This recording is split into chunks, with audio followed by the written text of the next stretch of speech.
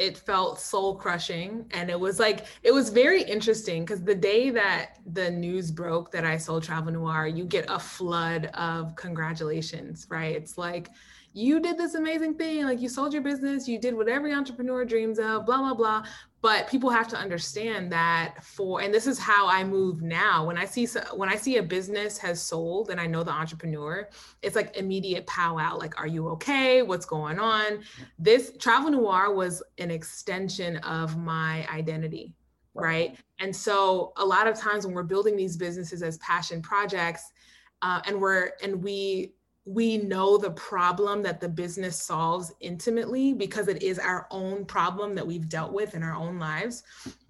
When it comes to selling the business, it's a lot more challenging to decouple yourself from the business because it has so much of you in it, right? So it was a challenge. And the 18 months afterwards, when all these things were changing, it was hard because I'd spent years building this business and pouring my soul and my heart and everything into this business, only for it to change and not change in the ways that I would have liked it for it to change, right? And so there was this process that was happening over the 18 months that was, honestly, like I wouldn't be where I am today without that particular process. I was on an interview with a minister not too long ago, and he said something that I'd never forget. He said, "You gave up your business and God gave you an empire." Welcome to the Uncensored Show with your host, George Achampong, where we share the mindset, tips, tools, strategies, and stories on how to use your money to do more of what you love and what you were called to do. Money is like gas on a road trip. Sure, you need it to get where you're going, but you're not going on a tour of gas stations. Money fuels your journey. The question is, what's yours? Live life uncensored.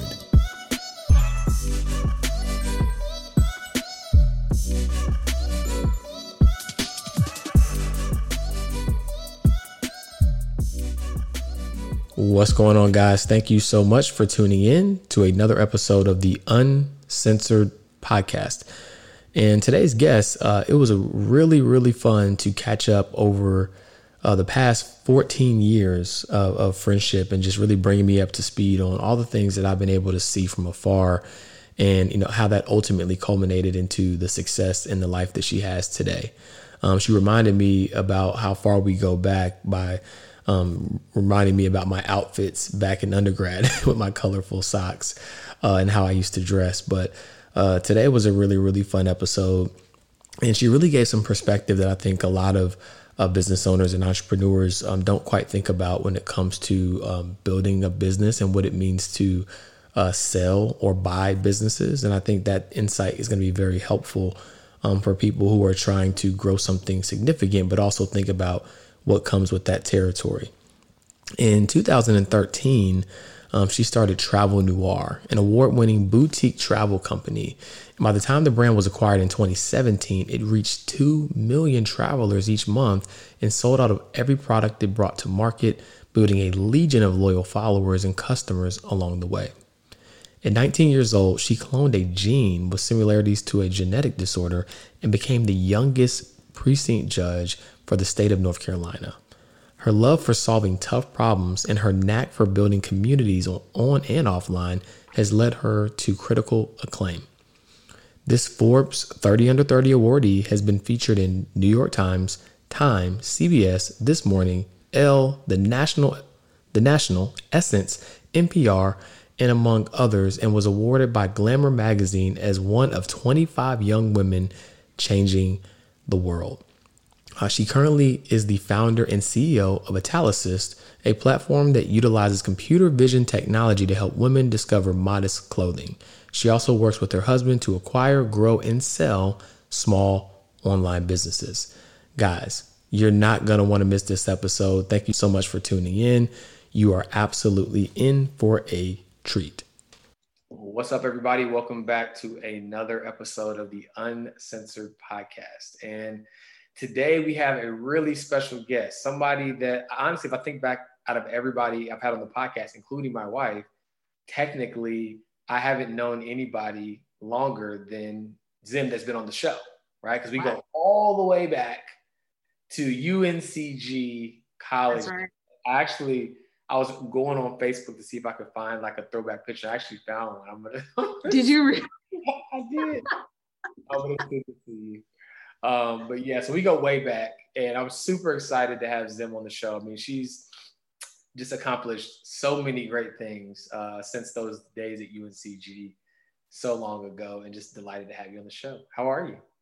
I'm doing good. I think I'm excited for this conversation because I feel like it's long overdue, and we've both been doing some really interesting things over the years. And I always enjoy a really good conversation. Y'all must know George was super smart back in the day in college. He was always hustling. No matter what he was doing, you could always find George busy doing something, somebody's business, doing whatever, launching something new. So I'm really excited for this conversation. Yeah, that's funny.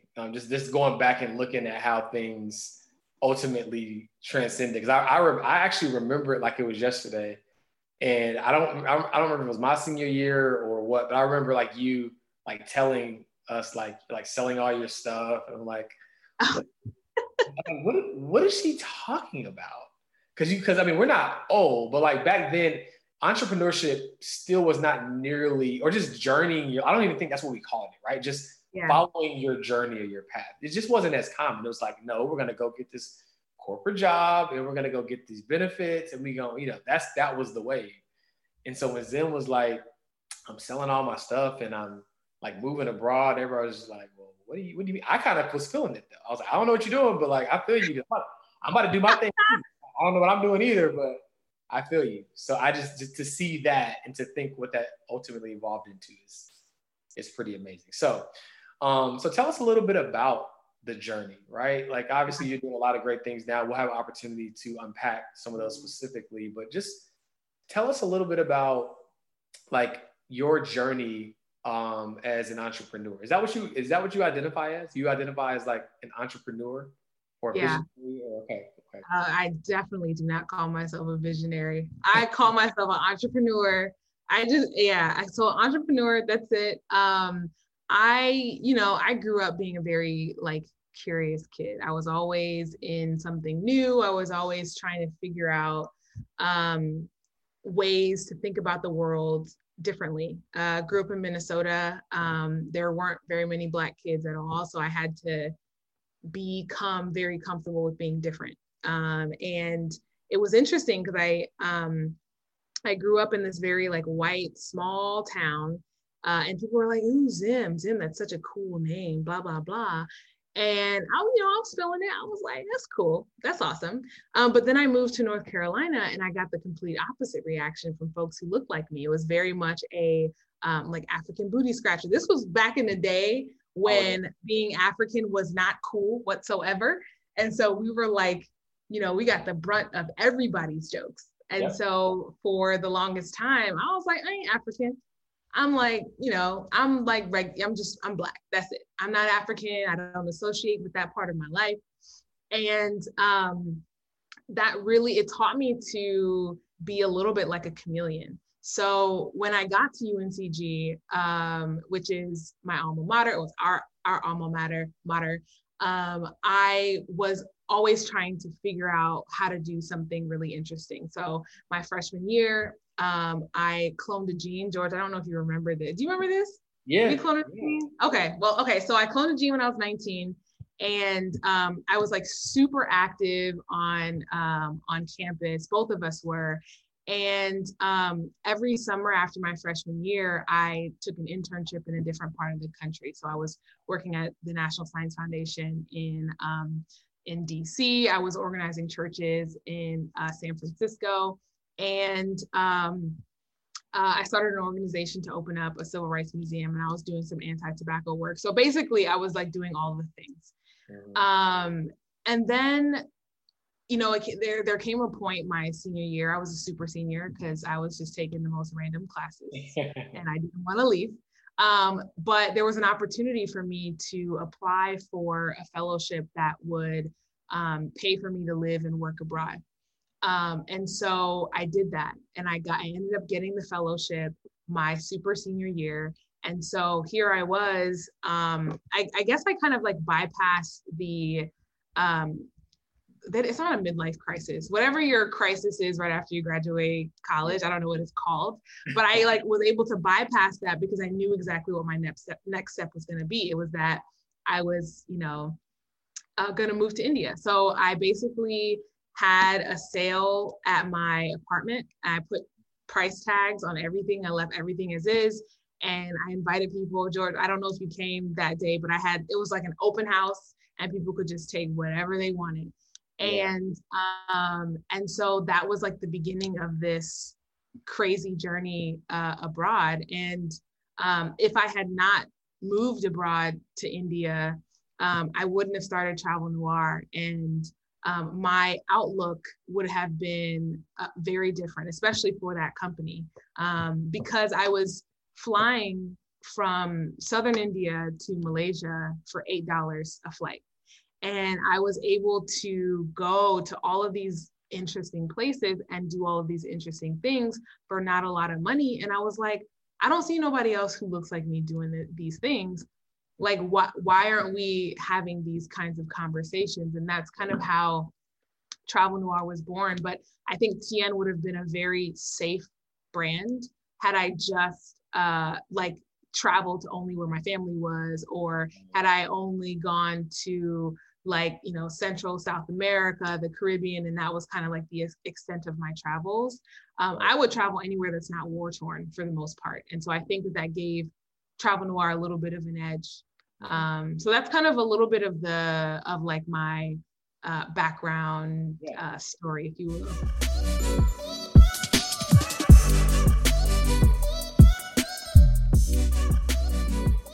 What's up, guys? Welcome back to another segment of Fix Your Financial Shit. Fix Your Finances Friday, where each and every Friday we help you fix at least one thing as it pertains to your finances. On this particular Friday, what I want you to do is I want you to map out your Christmas budget. So Black Friday is next Friday as of this recording, and you want to go into this holiday season with the game plan, and you want to know upfront how much you can actually afford to spend so that you don't become a victim of emotional spending. Either you have it or you don't, and you make it work with what you have, and you go into it with a plan and not just arbitrarily buying up gifts because you want to get gifts for your friends and family. All right. Everybody understands this is a ultra challenging year. So use this year as the year where you actually stick to a budget, don't go overboard, and make sure that you spend mindfully.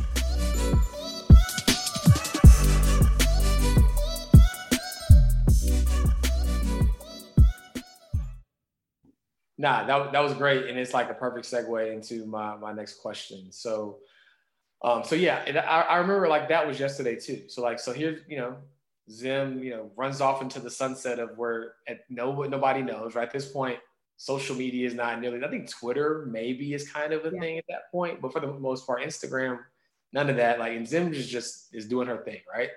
And then I start to see Travel Noir pop up, and I remember when I first saw it. I don't even remember if I knew or connected the dots at first that it was like your brand. I'm like, this is dope. Because most people say like, oh, no one's doing this or what, but like no one was doing this at this time. This was, so I can't remember the exact the first year. So when was the year you started Travel Noir? I started Travel Noir in 2013. Yeah, exactly. So I got on Instagram in 2012, right? So when we say nobody was doing this, right? So I see this platform like, this is cool. And I'm like, oh, wait, this is Zim. Like it's the same. So I was really excited. It's like one of those moments where it's like, how you like proud and say like, oh yeah, we went to school together. I know the founder. Like I was that guy. I was definitely that guy. But at least I felt good because we actually were friends in college, right? Yeah. But I saw Travel Noir, and I was like, man, this is amazing. And so you through your experience of being abroad, that is what kind of led you to creating this platform. And so if you don't mind, share with us, again, at this point, I think anybody who's Black and loves to travel knows about Travel Noir, but share with us like just a little bit about like what your original inspiration was and then what it ultimately evolved into, because it had just evolved into this whole thing. Yeah. Just curious to know like, that process. Yeah.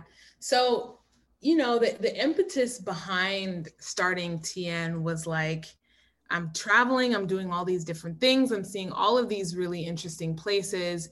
And I would tell my friends, and they would be like, you got an $8 flight. Like, was there a seat on the plane? Were there animals beside you? Like, how did you get an $8 flight? Or like, oh, nah, that's like too adventurous for me. Or, oh, you went to, Cambodia, or you rode down like whatever. Nah, that's not for me. Mm-hmm. And I found that people who looked like us, Black folks, folks of the African diaspora, we were often the ones that were being traveled to, but not the travelers, right? So if you picked up a travel magazine, we wouldn't be on the cover. We'd be like on the inside, but we'd be like the villagers that people were going to go visit or whatever. Yeah. And so I thought to myself, I could make this something that is about me and about my travels and about my stories, but I felt like there was something much more powerful about people who wanted to be able to share their own stories. And so it became like this opportunity to allow people to share their own travel stories. Because as a traveler, if you're talking to other travelers or other people that do not travel about your travel experiences, it comes off as braggadocious. Like, oh, you cool. Like you went to Mexico City for the weekend, whoopee, right? It becomes this like, almost this like privileged exchange. But if you're talking to another traveler, it feels like just another story. Right. And so I wanted people to be able to have that experience of talking about their travel experiences and not have it be like, oh, like, ooh, you went to Paris for the weekend. Like that's crazy, or have it seem like this really big deal when for somebody who travels, it's just kind of their lifestyle, or it's just like a way that they live. Obviously, knowing that we are privileged to do that, there is a difference in having a conversation with somebody who travels and one who doesn't. And so that's kind of where it started. I wanted to show people that you could take one vacation, turn it to 7 vacations if you wanted to. Yeah. And, not have to save for 5 years to go on one vacation. You could actually get to Dubai or to South Africa or to Bali for really cheap, for $150 round trip. There was a glitch fare, I think a year or so after we started, which is basically an error fare. I think it was 2014 around Christmas. Yeah.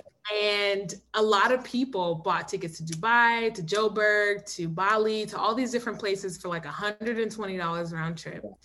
And had the time of their lives. And so that's where the conversation continued to blossom. And we eventually launched Travel Noir Experiences, which we ended up growing it to about 60 trips a year. Wow. And this was across 5 continents. We had local teams in each place. So folks that were born and raised in these places ran our experiences with us.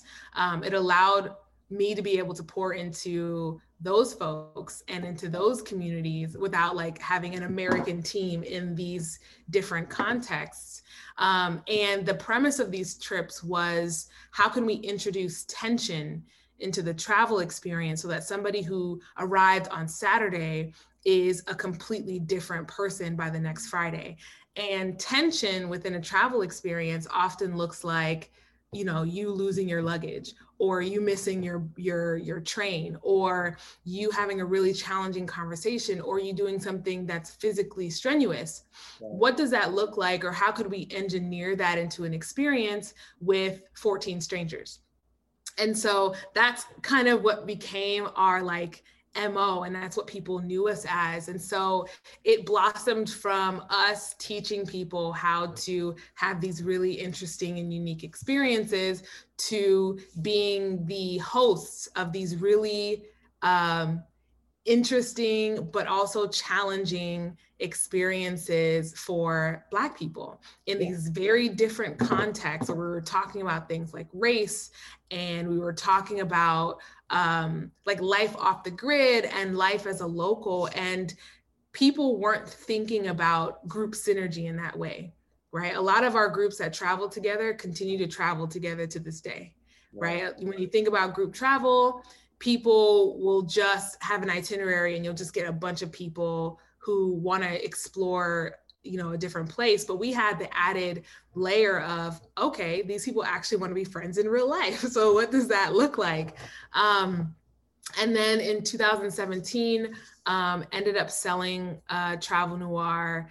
And I stayed on with the acquiring company for about 18 months and was let go last year. And then, you know, I kind of took some time off, got married, and now I'm just, you know, doing a lot of different things that we'll talk about. But yeah, so that's like the TN journey in a nutshell.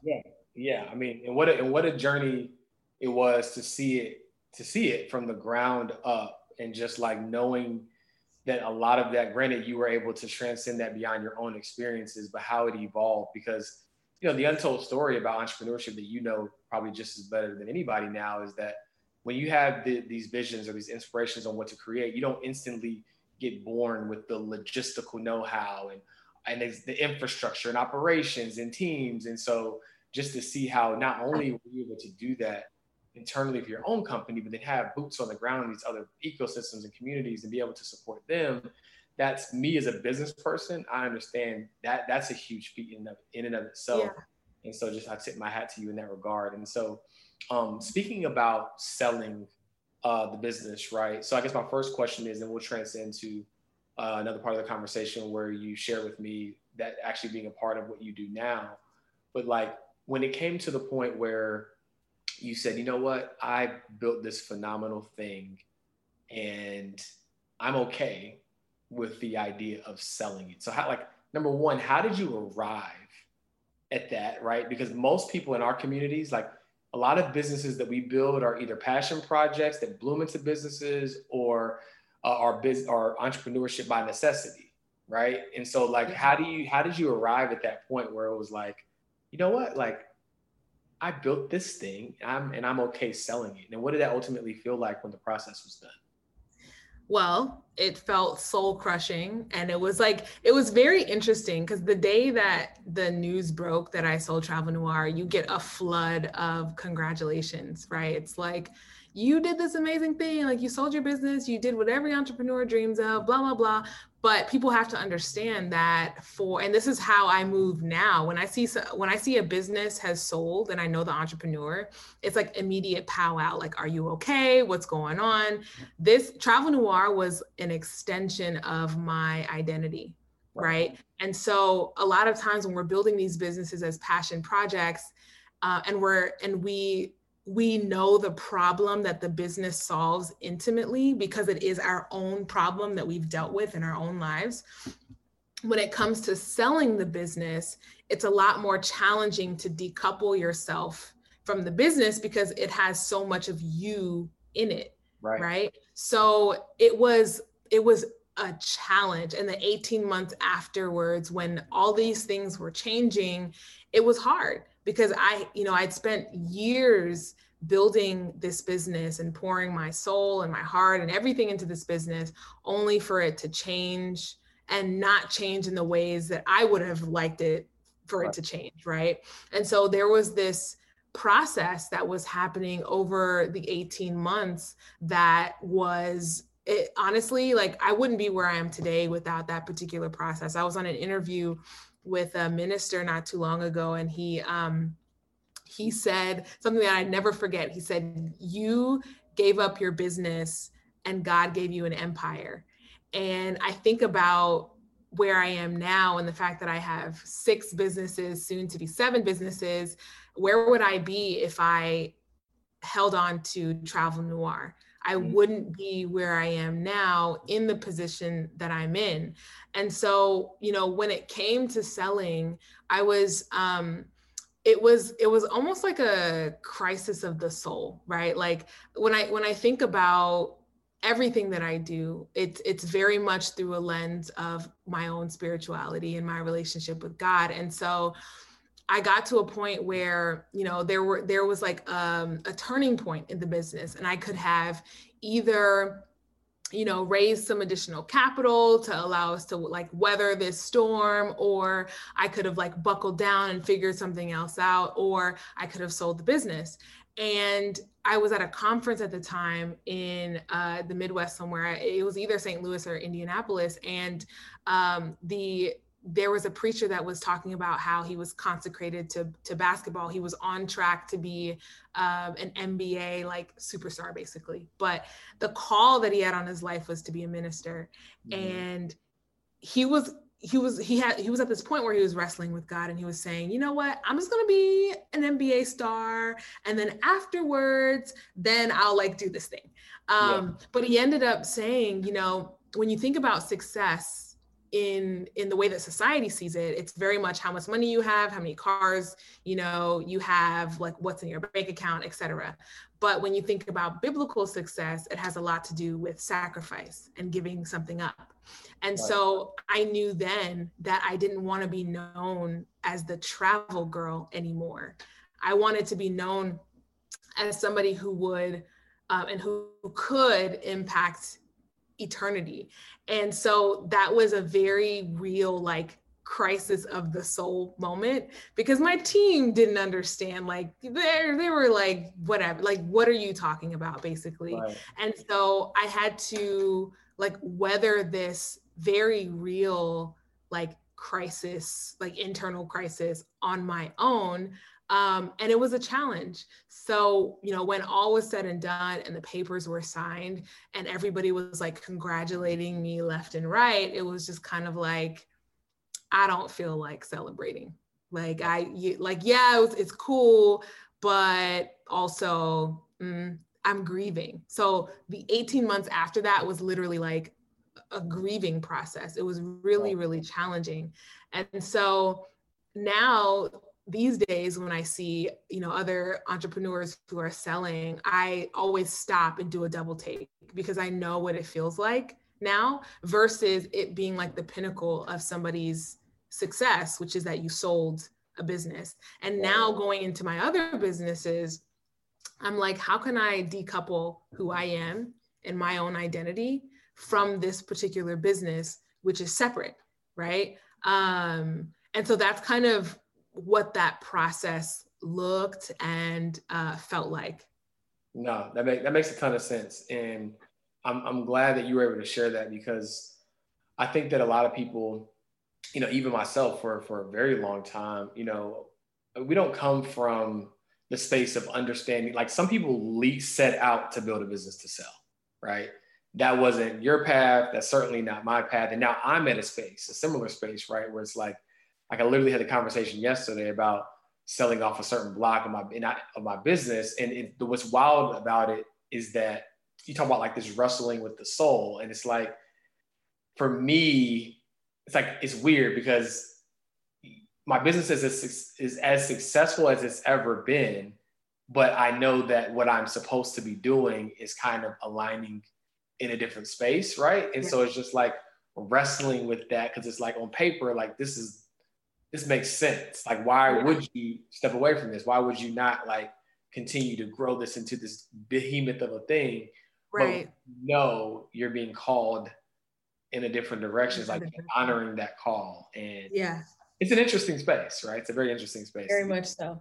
But no, so which is a good segue to the next point that offline you mentioned that you and your husband now kind of like buy and grow and sell other small businesses. Is that what you guys are doing? So what did the Travel Noir experience kind of like equip you for that? Is it something that you set out to do after that? Like, how did you come into this space of that being a core part of what you do?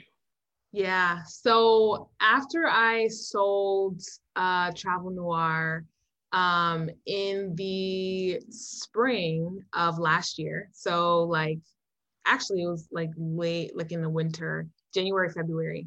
I was looking at purchasing, like buying another investment property. So my husband and I also have investment properties. And I was like, well, I could buy another property, or I could buy a business. Now, I had never purchased a business before, didn't know the ins and outs of it. I had just sold a business, right? So I knew that part. And so I started looking around and I started searching for different businesses that I liked, businesses that had some kind of defensibility, that had like operational efficiencies, things like that. And ended up on the day that I found out that I was being let go, we had closed the transaction to acquire a business in Seoul, South Korea. So we were in Seoul at the time, and had never done an international acquisition before. My legal team was just kind of like, okay. And I was like, this is a great business. This is, this business checks out on paper. It has done very well financially. The owner is just ready to move on, and, really cares about who the buyer is, and how the buyer is going to keep the brand and move it forward. And so that kind of started it. And so we bought the business back in April, ran it, obviously are continuing to run it. And, I thought to myself, this is interesting. There are people who are running like they call them micro PE firms, like micro private equity, but PE, not in the term. So when you think about traditional private equity, they'll buy a business and like ruthlessly cut all the costs. They'll fire the staff. They'll like basically do everything to bring those profit margins up.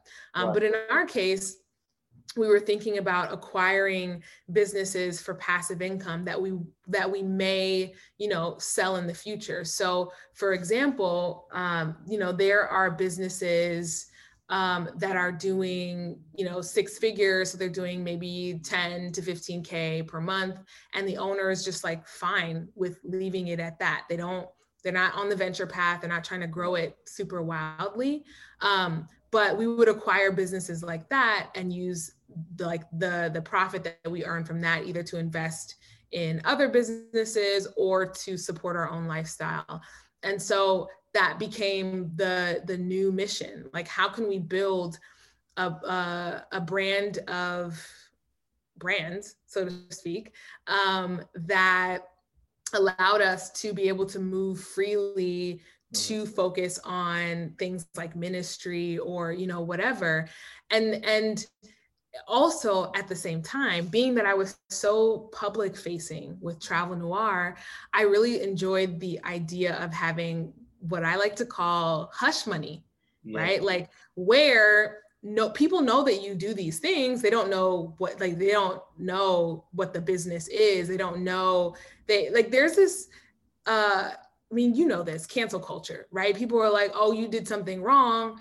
Let's like boycott X, Y, and Z and this, that, and the third. But sometimes I think what people don't realize is that once you get to a certain level in terms of revenue or whatever you have, the conversation about how you earn money turns into how you protect your money. So then you start thinking about, all right, I have these businesses that live under this particular holding company. Nobody knows about these particular companies because they're named like, I don't know, like XYZ Incorporated or like whatever, right? Like, people have these different businesses that folks don't know about. And I was intrigued by that. And I loved that, because I have other businesses that are public facing, but then a lot of other businesses that nobody really knows about. And I love the autonomy and the freedom that has come from being private in that way. Love that. So, that's something that's very intriguing to me. And actually, I probably will have a conversation with you offline. I've ventured into the space of investing in startups, right? But obviously we know the startup path is like, I'm hoping for out of the 5, that maybe 1 to 2, I get a really nice exit, right? But I'm now ironically at the point where I was like, I'm sitting on decent amount of cash, would love to, outside of my stock investments, real estate stuff, to love to, like to your point, buy some businesses, but I'm now trying to research and understand what that process even looks like, right? And so my question to you is, how did you even know, or how did you begin to know, like what to look for when it came to buying a business? That's a two-part question. And then the second part is, can an everyday person, right, can they think about venturing into something like this, and what would that look like for them? Yeah, I'm going to answer the second question first. So I actually had a friend, she's an entrepreneur. She bought a business for $3,000. Wow. And this seller was like, literally like, was a week away from like pulling their site off of whatever, like website to sell their businesses. They were like done. They were going to shut the business down. She bought it for $3,000. That business now does, maybe it does like $3,000 to $5,000, maybe $6,000 per month now. And she's working it up to be a 7-figure business. But the reality is that with $3,000, for you to be able to buy an asset that can give back to you in that way, it's easy, right? So you have folks that are purchasing businesses that they're financing, right? So sellers will sell you their business, but you don't have to pay them all of the cash up front, right? Like you can seller finance things. So for one of the businesses that we purchased, we paid half up front and we paid the rest over 6 months. And so there are like a lot of different configurations, but the everyday person who knows business, I think that's a caveat too, right? Like if you are not willing to know and understand business, then acquiring a business is not going to help, because you're just going to run it to the ground. If you don't have if you don't understand like basic business principles, it's going to be really hard for you to take what somebody has built over 5 years and grow that. So that is a caveat for folks. But if you're willing to learn, then it's for anybody. In terms of like how I figured out like how to find these businesses and what to look for, it was a lot of research. I didn't even know this was like a thing at all. I knew that there were people who were selling their businesses. So for example, boomers are retiring now, and they've been sitting on these businesses for like, who knows how long, 20 years, 30 years or whatever. They've gone through an online transformation of sorts, and they're looking to retire. But some of them that are looking to retire are not interested. Some of them want lump sums up front, but other people just want a paycheck and they don't want to have to worry about like running the business anymore. So they're fine if you, for example, let's say there's a business selling for $300,000 and the owner is like burned out. They're like ready to get out. That business, let's say, my math is not correct for all those mathematicians out there, but let's say they're making $20,000 a month. You can buy that business and you can say, hey, we'll put this amount down and we're going to pay you a percentage of the cash flow every month. So you know that, let's say they make $20K a month, but it's $10K profit. You're going to pay the seller, $7K, for example, until you pay out the amount that that you guys have agreed upon for the purchase price. And so then it becomes like a math game. Like, how are you going to structure this particular deal? I personally love online businesses, but we've been looking into laundromats. We've been looking into storage facilities, because those are things that are defensible, especially during a downturn, right? Like people are always going to go to the laundromat and they're always going to need some kind of storage. So those are like just some considerations that I think about when I think about or how I learned about acquiring these businesses, or thinking about how to take maybe some cash that I'm sitting on and invest in a new asset class. Right. No, I love that. And I'm equally excited about the fact that I think in general, I feel like our culture as a whole is starting to wrap their head around more of just, building wealth. And again, that's been my mission for the better part of the last 10 years. And I'm glad to see that, folks are really taking a liking to this, because I think what I like most about your message is you're acquiring these businesses not just to be this business boss, right? You're acquiring because it's going to liberate you to be able to do the things that, you want to do, right? Yeah. I read this book one time and it said, delegate or outsource everything that you can so that you can spend most of your time doing the things that you can outsource, right? Yeah. I can't delegate date night, nor do I want to. I can't delegate going to the gym. There's a lot of things I can't delegate. I can't delegate spending quality time with people I love. And so if I can be more strategic about how I position my assets, right? It's not about becoming this big, grand business person who everybody knows for owning all these things. It's so that I can leverage those assets to buy back my time. Because for me, wealth and freedom are synonymous. Yeah. Right. And if I'm not free, I'm not wealthy. So and that's just the way. Somebody had posted something on Twitter, and I think the question was like, how do you know when you're wealthy?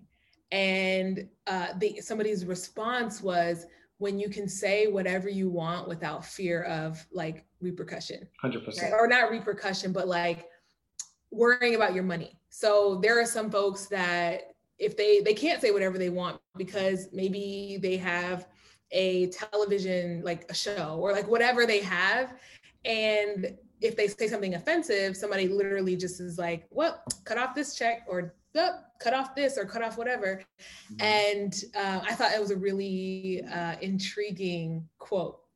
I agree with it, because at that point, it becomes less about how much you have and more about how much of what you have is tied to these sources that control you, right? Because if I could, have a multi 6-figure or low 7-figure net worth, but I can say and do whatever I want because I'm in control of it, versus someone who's an NBA player or whatever, they have a $20 million, salary that they get from the NBA, but then something goes wrong and then they can cancel it overnight. Yeah. I'm technically more free than them.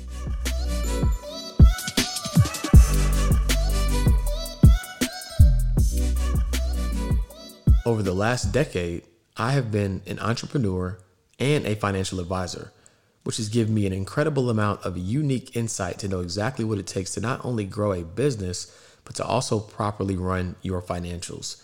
I've also learned that most entrepreneurs do not desire to do that stuff. They want to focus on the thing that they're uniquely called to do, not number crunching. And that's why my firm, CapitalWise, has partnered with entrepreneurs, tech founders, and public figures to help you own your business instead of running your business.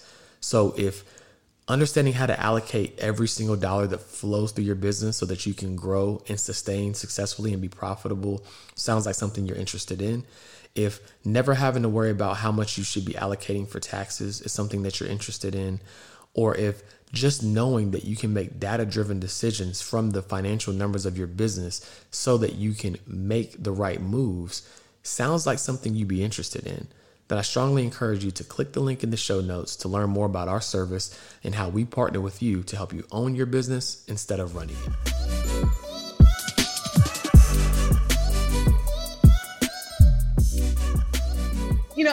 I also think about like Luol Deng, for example, who, obviously everybody knows Luol was an NBA player.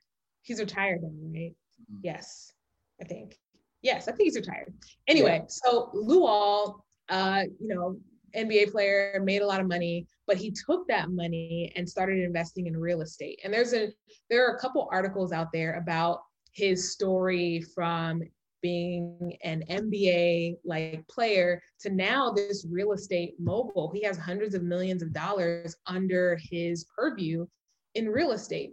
And so it's a matter of there's some folks that will take the money that they earn and they'll buy, the things that they've always wanted. So they'll buy the Lamborghini, or they'll buy the X, Y, and Z, which is fine. I'm not out here criticizing anybody's money choices because it's what they do. But I also think that there is a conversation that should happen around making your money work for you. right? Mm-hmm. So if you're taking a portion of the money that you're earning and you are buying an asset that will then give you more money over time, it's literally just a game in that. Taking the profits and investing it in something that will pay you back, and then taking those profits and doing the same thing over and over and over again. And that's something that I'm really excited that people are, that they're interested in, right? It's not enough to make money that, you know, you'll get taxed on anyway if you don't do anything with it. There's a friend that I have who just likes to see money in her bank account, which, you know, there are some folks that just like to see the money in their bank account. It's not invested. It's literally just in a checking account. But the reality is, and you know this, is that you're losing money every year due to inflation, right? So if you're taking that money and investing in something that essentially beats inflation, you end up earning more money. And so the conversation that I think we need to have is how to continue to invest in assets that work even when we're not working.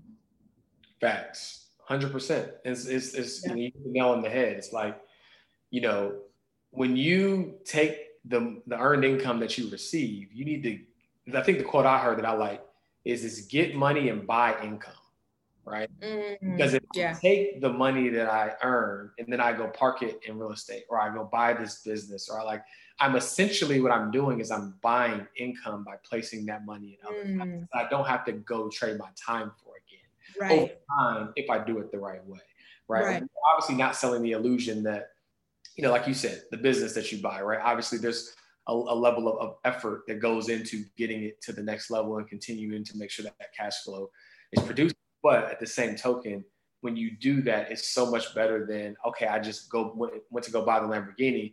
I'll never see that 200,000 again. Right. Like I want to go broke investing. You know, that's my whole thing. I like, you know, you see those little memes. It's like savings account, investment account, checking account. And that's how I feel. Like literally when that money is invested, like it's invested. Like it's not my money, but if it's in the checking account, then you might be more inclined to think that you could do something with it. Yeah. So I just really think that that's a conversation that needs to be furthered. I'm glad to see that someone like yourself is making those moves behind the scenes. It's always refreshing. Yeah. So let's talk a little bit about your current company, outside of you being a business mogul and buying up all these businesses. Oh gosh. You know, Zim might be my business buying mentor. I don't know if I can afford her, but we'll figure it out. Oh, stop it. Tell us a little bit about your current business. Am I reading this correctly? Italicist. Yes. Italicist, like italic, but like assist, italicist. So, I am a modest dresser, which basically means that I like clothes that just cover me up the way that I want to be covered.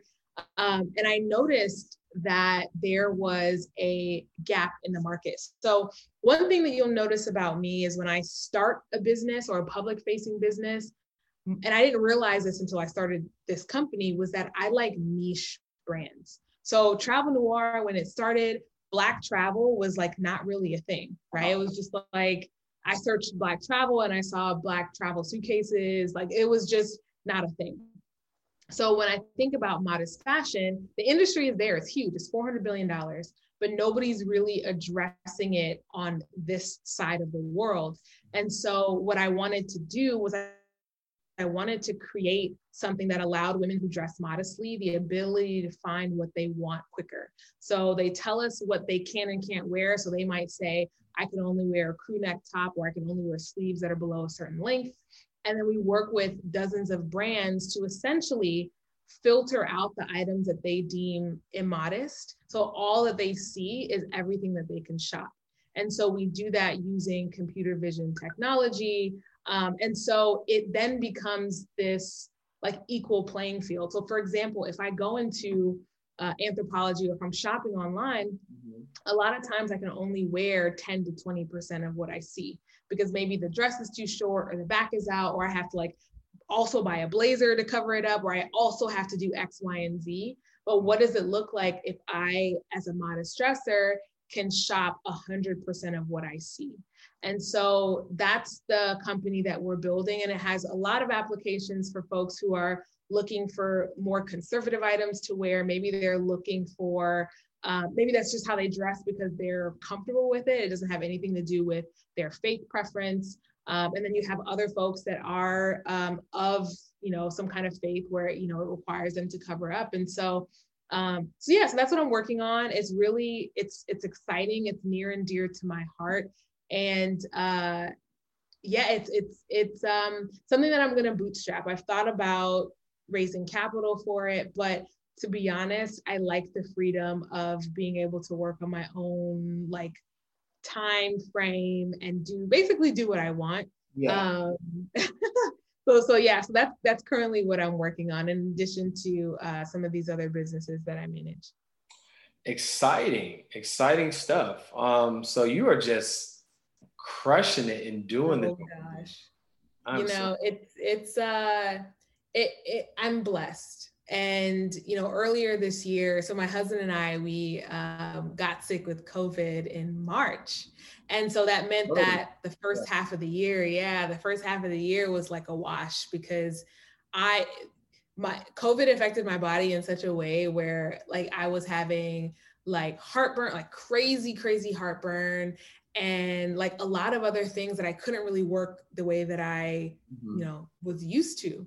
And so I just had to take it easy. And then the second half of the year has, picked up in such a way where I'm like, wait a minute, hold on, slow down. But it's a blessing. And so to be able to work on this public facing business while also working on scaling up a lot of these private smaller brands is really interesting too.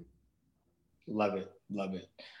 So as you've mentioned throughout the podcast a few times, you are a woman of faith, and obviously that plays a large factor, probably primary factor, in your decision making, what you decide to do. And faith is also akin to how the comfort level in which people feel when it comes to making decisions. So my question is, when it comes to making these big decisions, and when you think about people who are listening to this podcast and they're like, man, I love the things that she's been able to do, and I find myself at an inflection point where I want to step out on faith. What advice would you have for that person who's on the cusp? They're listening to this podcast and it's either they want to go in a completely different direction than what they're doing right now, or they have an idea and it's I want to try it out, but I just don't know. I don't have the confidence. Yeah. What would you share with them? Yeah. I have a lot of faith. I feel like I have a lot of faith, and I trust that wherever I go, God is always with me. But a lot of times I also do it scared. So if I don't know what's ahead of me, I still take the first step, knowing that I have a partner beside me who is watching out for things that are on the horizon, dangers, just things that I might not see. Mm-hmm. And so a lot of time people always call me super risky. So my husband is very calculated. He is slow to make decisions. He'll send me links to stuff. He sent me the other day a link to a course, and he was like, hey babe, I'm thinking about this. What do you think? And I bought it for him. I was like, yeah, this is great. Sure, just take it. And I oftentimes am very quick to make decisions because either I feel a lot of peace about them, which is a fruit of the spirit, or I know that everything is gonna be okay. And so I move through life in the same way, right? A lot of these big decisions, I don't make them without praying about it or without, talking to my spiritual authority. And at the end of the day, if I wanted to, I could just do what I want, right? But that's not who I am, and that's not who God has called any of us to be. And so I really take pride in the process of being submitted to the process. And I could have at any time during those 18 months that I was transitioning after I sold the business, just been like, deuces, I'm leaving. It's done. I'm over it. But I didn't. I said, God, that there's something that you have to teach me, and I'll stay here for as long as you need me to. About 8 months before I was let go, God essentially brought somebody in my life who told me that I was going to be let go. And I was so hurt, and I was so a lot of things, but I was just kind of like, okay, I have 8 months now to prepare for, like, I don't know when this is going to happen. I don't know, whatever. And I ended up, my last day, I was traveling in Israel. And so there was a lot of feelings that have gone into starting over or doing something new, or going through a new beginning of some sort. There are so many that we'll have in our life, no matter what. Like if you have kids, that was a new beginning. If you started a new job, if you started a new business, there is always going to be a new beginning. Right. And when I'm facing a new beginning, I always go into it knowing, you know what, God has got my back. No matter what I do, everything that he has promised me that I know will come to pass. I just have to be obedient, and I have to be submitted to the process. So a lot of these things, I do it scared. But I also, and that's, me and my flesh talking, but I know that he has got my back. So if there's anybody who is kind of like in the process of doing something new, or moving to a new city, or trying something new, starting a new business, closing a business down, just know that God has something very special for you. When I sold Travel Noir, I held on to this scripture, John chapter 15, and it talks about God being the true vine, and that he prunes the things that even bear fruit, so that they may bear fruit more abundantly. So Travel Noir wasn't inherently bad, right? But it was something that God pruned so that something more abundant could grow in its place. So I think about Travel Noir as one business, and I think about the abundantly part of that scripture as all of these other businesses that I have, and one could not exist without the other. So just knowing that, you may be getting rid of one thing, but there is another thing that's coming that is much more abundant. And I think that's the part that I think a lot of people miss, because we think everything is so black and white, right? It's like, I move on because it's bad, right? Like I failed, or I quit, or it was miserable, and that's why I moved on. And so when you can't delineate between the reality that you could very well be in a situation where something is publicly or, worldly successful, but it no longer makes for you based upon where you're from, I think that is the challenging part. And so the question that comes to mind is like, how do you discern the difference between like resilience of like, I need to keep pushing forward in this, or resistance from, you know what I mean? Like, how do you discern that? Oh, I feel like that is it's something that comes with time. And at least for me, it's like trying to figure out whether or not to hold on, or whether or not to let go, right? Like that is always the tension that exists, even as believers. But I knew that it was time to go when I felt like I didn't have the grace to do it anymore, right? So running Travel Noir for me was pretty easy. Like I loved it. I enjoyed it. There were some challenges, obviously, that you have as a business owner, but there was a noticeable shift when things got hard, like towards the end, where I felt like I didn't have the grace to do it anymore. Like it just was like very hard and very strenuous and very arduous. And I felt like there was some kind of turning point. I didn't know what it was. I didn't know where it was coming from, but I felt a shift happen.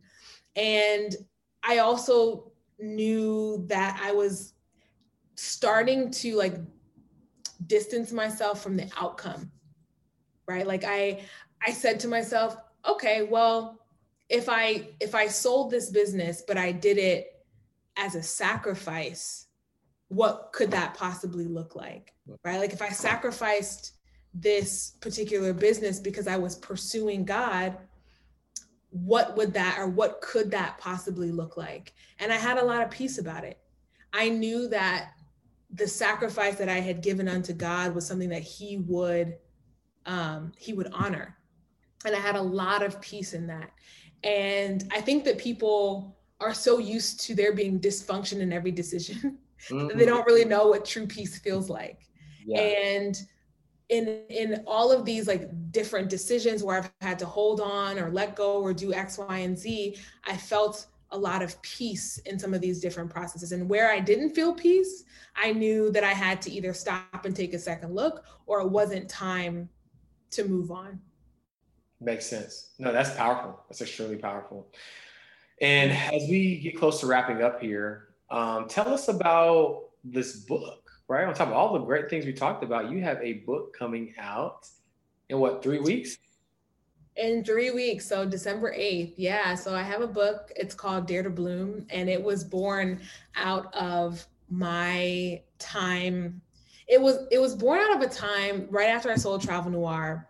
And during those 18 months, the things that God was teaching me about letting go and holding on, and most importantly, who I was. I think a lot of times we place our identity in the money that we have, and the homes that we have, and the jobs that we have, and the places that we live, in other people.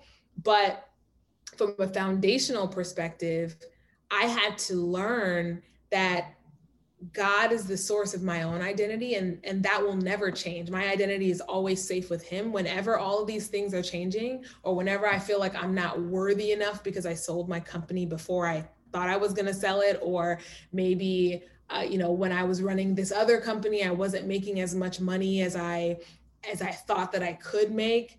I feel a little bit of a ding in my own identity. Like maybe I'm not a worthy enough entrepreneur because I'm not making as much as this next person. I learned that my identity is found in God alone. And so it took me so long to figure that out, because you have all these people who are like, oh my gosh, you sold a company, that's amazing, you do X, Y, and Z, like you're an amazing entrepreneur, you're a visionary, or you're X, Y, and Z, and people get caught up in that stuff. If people really get caught up in these titles, and when those things go away, then what? So the premise of the book is, who are you when the things that you've identified yourself with is no longer there? And when your successful business isn't with you anymore, who are you? When those friends that have been with you all that time go away, who are you? And it came, it was born out of a very lonely season in my life. But it's the book that I wish that I had when I was going through this transition period. And it's all about endings and new beginnings and finding your identity where it matters most. Powerful. Thank you for sharing. I'll be reading it. Yeah. Come on, George. Come on. I'll probably grab 2 and then like do the whole, if you leave a review, yeah, I'm that guy, and I'll do a giveaway. Awesome. And last question, I'll let you go. Thanks so much. This was I feel like this was a conversation that people got the opportunity to listen to, but ultimately got a chance to catch up. So, and those typically are the best podcasts. And so I'm just very grateful for you carving out some time for us to catch up. Likewise. My last question to you, of course, the name of my podcast is The Uncensored Show. And so my question is, what does living life uncensored mean to you?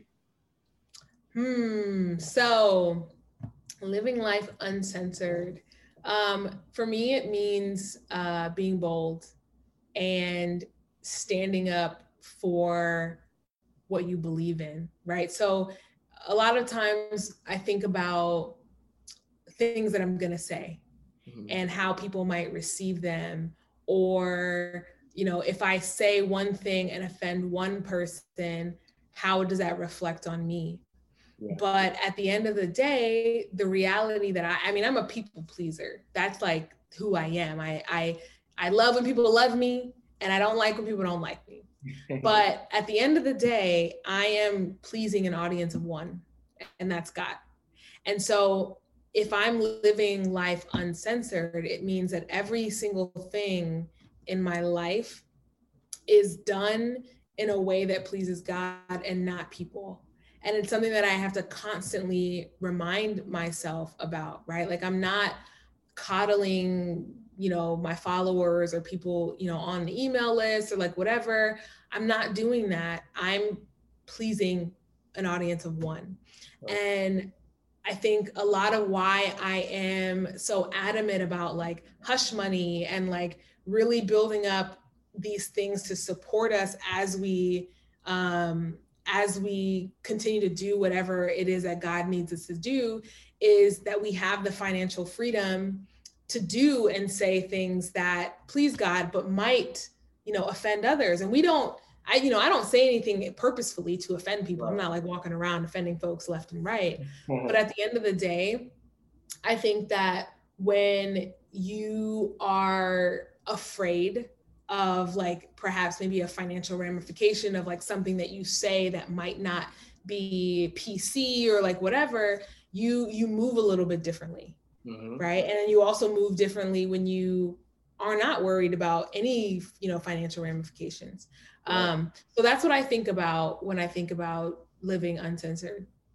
I love that. And what it reminds me of is that people should really realign their North Star for why they're doing what they're doing, right? Because when you're doing what you're doing from a place of, I'm doing this because of the freedom that it will provide or how it will allow me to show up, then you can kind of detach from some of the worldly things or monikers of success, right? It's like, okay, or I can commit and submit to the sacrifice more because of what it represents. I think oftentimes we give ourselves too much credit to think that we're just going to be able to wake up and always just remember like why we do what we do. And I think you have to be ultra intentional about that so that you can make the hard decisions, take the profit and reinvest it and not go buy the Lambo, right? Because it reminds you of what you're really doing it for. And that's what I took away from that. It's like, sure, you could have taken one of the many checks you've gotten from the different things that you've done and do like everybody does on Instagram, right? And then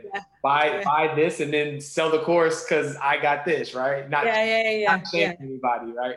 But I love the mentality, and I think the more our people or just people in general can wrap their head around, like I am pursuing freedom. I'm pursuing my ability to in defining what freedom means for you, and then I'm also pursuing my ability to show up authentically, and that's why I'm making these decisions. Right.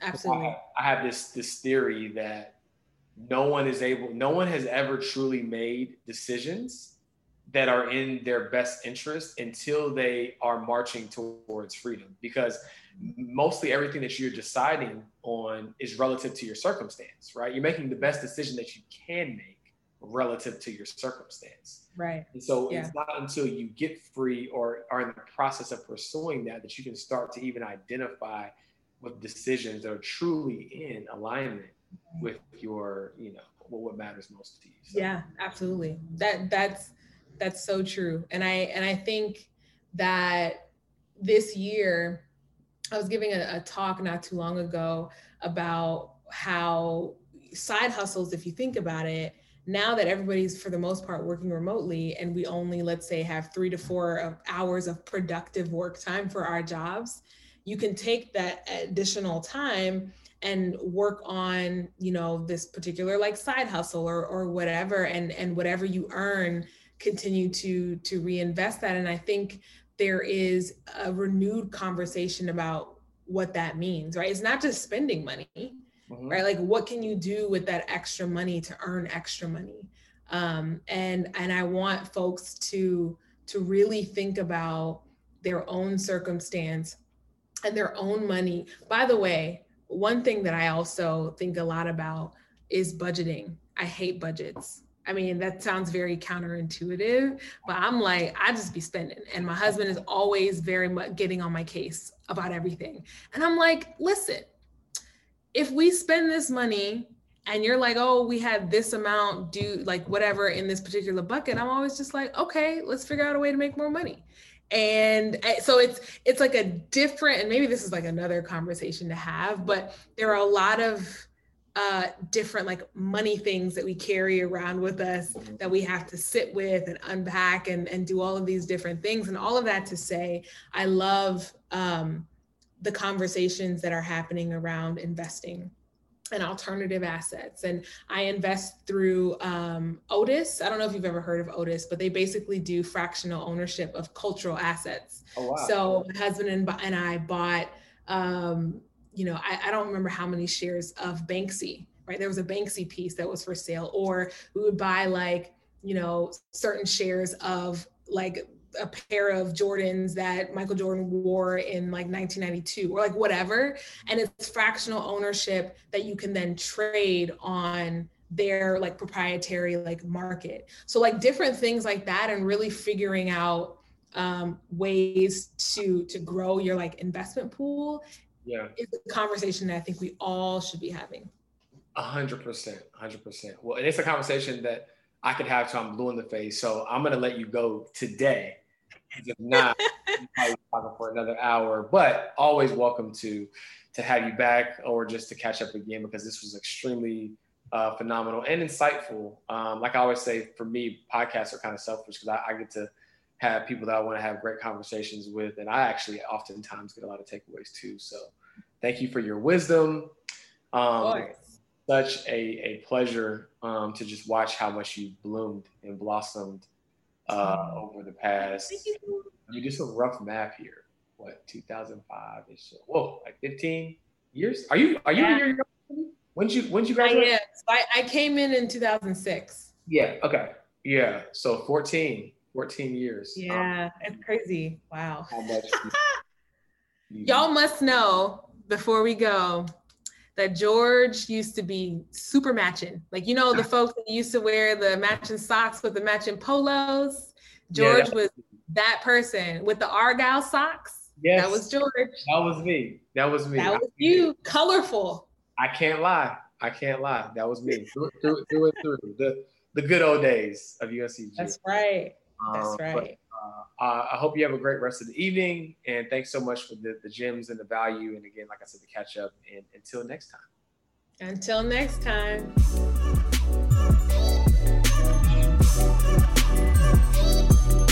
Thank you for tuning in to an episode of the Uncensored Show.